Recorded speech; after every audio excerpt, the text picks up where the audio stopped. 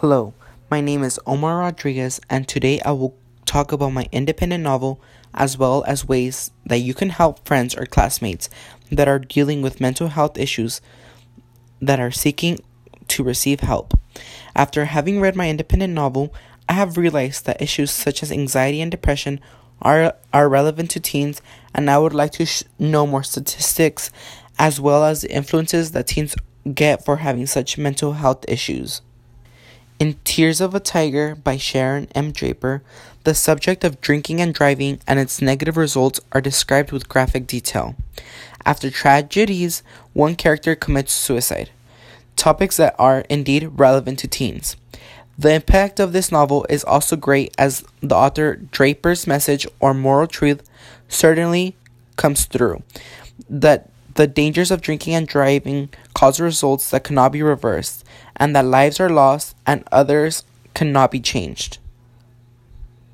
In the novel, I would consider the monster to be guilt, because that is what drives the protagonist to eventually commit suicide.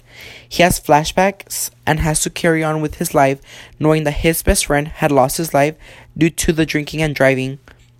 The monster fits into the era because we know that the future is uncertain, so it is important to be more careful and precautious in the actions that you take.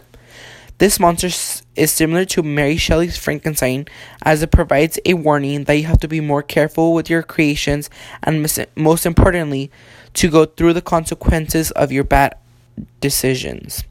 Andrew, the protagonist in the novel, in a sense, has nobody to help him or guide him as he is processing the incident and death of his best friend, and only his psychologist, who taunts him for not being able to speak up and face the consequences for what he did.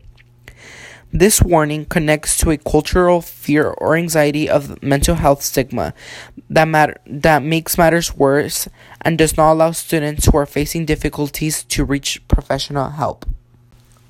Before we move forward, I would like to go over some of the influences that teens have when making decisions that they make. In recent years, we have seen how media has expanded and how it's available in the form of films, TV, video games, and other social media platforms.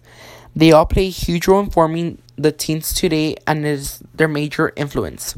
If violence is portrayed all over the news against a certain race, then they might grow sympathetic towards them or take a different approach towards oppressors.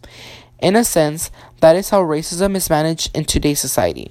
Since teens make their opinions based on what they see on the media, it is more likely to influence teens into thinking what is portrayed on the media to be real. On average, American teens consume about 9 hours of media a day. In fact, a vast majority of teens feel that they are addicted to their smartphones. Ultimately, the focus on screens and social media cause damage to friendships, education, and extracurricular activities.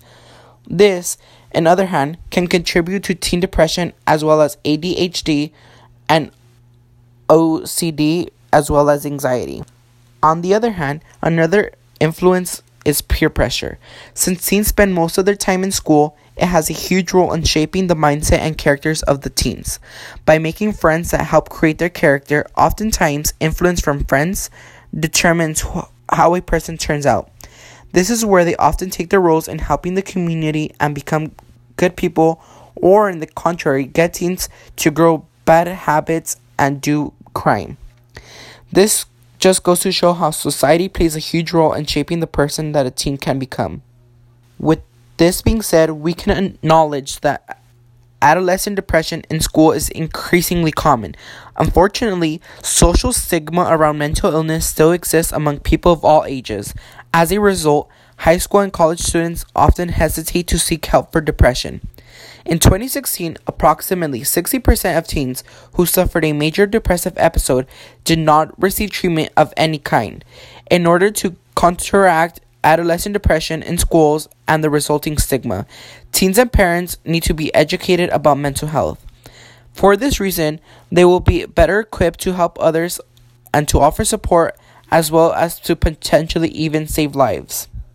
In order to see the big issue of mental health on students, I would like to give statistics of depression in school. According to the National Institute of Mental Health, and it is estimated that 3.1 million or 12.8% of adolescents aged 12 to 17 in the United States had at least one major depressive episode in 2016. That same year, it was estimated that 2.2 million American adolescents had at least one major depressive episode with severe impairment. And out of those 2.2 million, only 19% of those teens received care from a professional healthcare person. These statistics only made me realize that we live in a society where mental health issues are a problem and that schools should take more actions to help their students who are struggling. Each year in America, 1 in 5 teens aged 13 to 18 experience a mental health condition. LGBTQ individuals are almost 3 times more likely than others to experience a mental health condition such as a major depression or generalized anxiety disorder. This makes 90% of teens who have died from suicide as an underlying mental illness. Now that I have talked about the statistics, I want to talk about the most important issue, which is ways to reach for help. By being more aware, you could potentially help a friend out in receiving the help they need and be an undercover hero without a cape. The following are ways to reach for help from a person who is struggling with a mental health disorder. First, a big step is to know the warning signs, and you can visit NIHM.gov for more information. Another suggestion would be to educate yourself of mental illness. For this, you can visit health fairs and other programs near you to be better informed. Another of my suggestions would be to talk openly about mental illness. This will allow those who are suffering from mental illness to look out for help. And also, by being more supportive and not enabling, and most importantly, not using judgmental language, as it can trigger those suffering to be hurt even more and perhaps fall into a deeper stage of anxiety or depression. Now, for more information and specifics, you can contact the National Mental Health Association at 800-969-6642.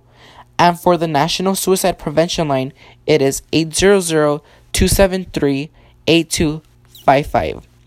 I hope that my podcast has made you learn more about mental health issues and made you realize that the stigma needs to go away.